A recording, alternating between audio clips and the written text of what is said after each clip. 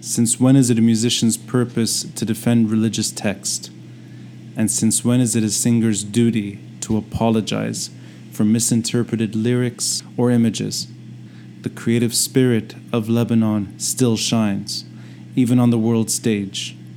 Our movies make it to the Oscars.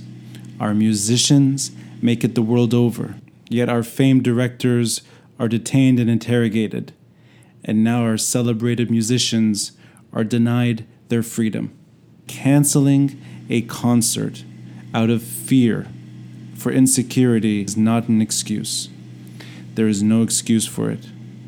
You defend the concert goers. You protect them, and you protect the artist wanting to express their art their way. It is up to them to determine how to express their art. And it is up to concert goers to choose whether or not they wish to see it or hear it. Because if the music is bad, no one will go. And if the music is great, people will flock there. Provide security for art and people wanting to appreciate it.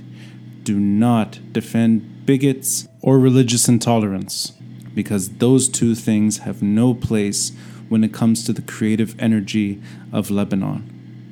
We are surrounded by trash, by terror, by corruption, by political mediocrity. Our sovereignty is long gone. People out of fear do not fully express their political views. Do not destroy all that is worth celebrating in Lebanon. Demand that Mashrou Leila is reinstated at Byblos Festival.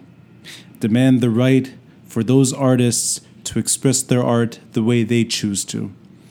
Demand the right of concertgoers to hear that music the way they choose to. And demand Lebanon's ability to hear Lebanese music at home.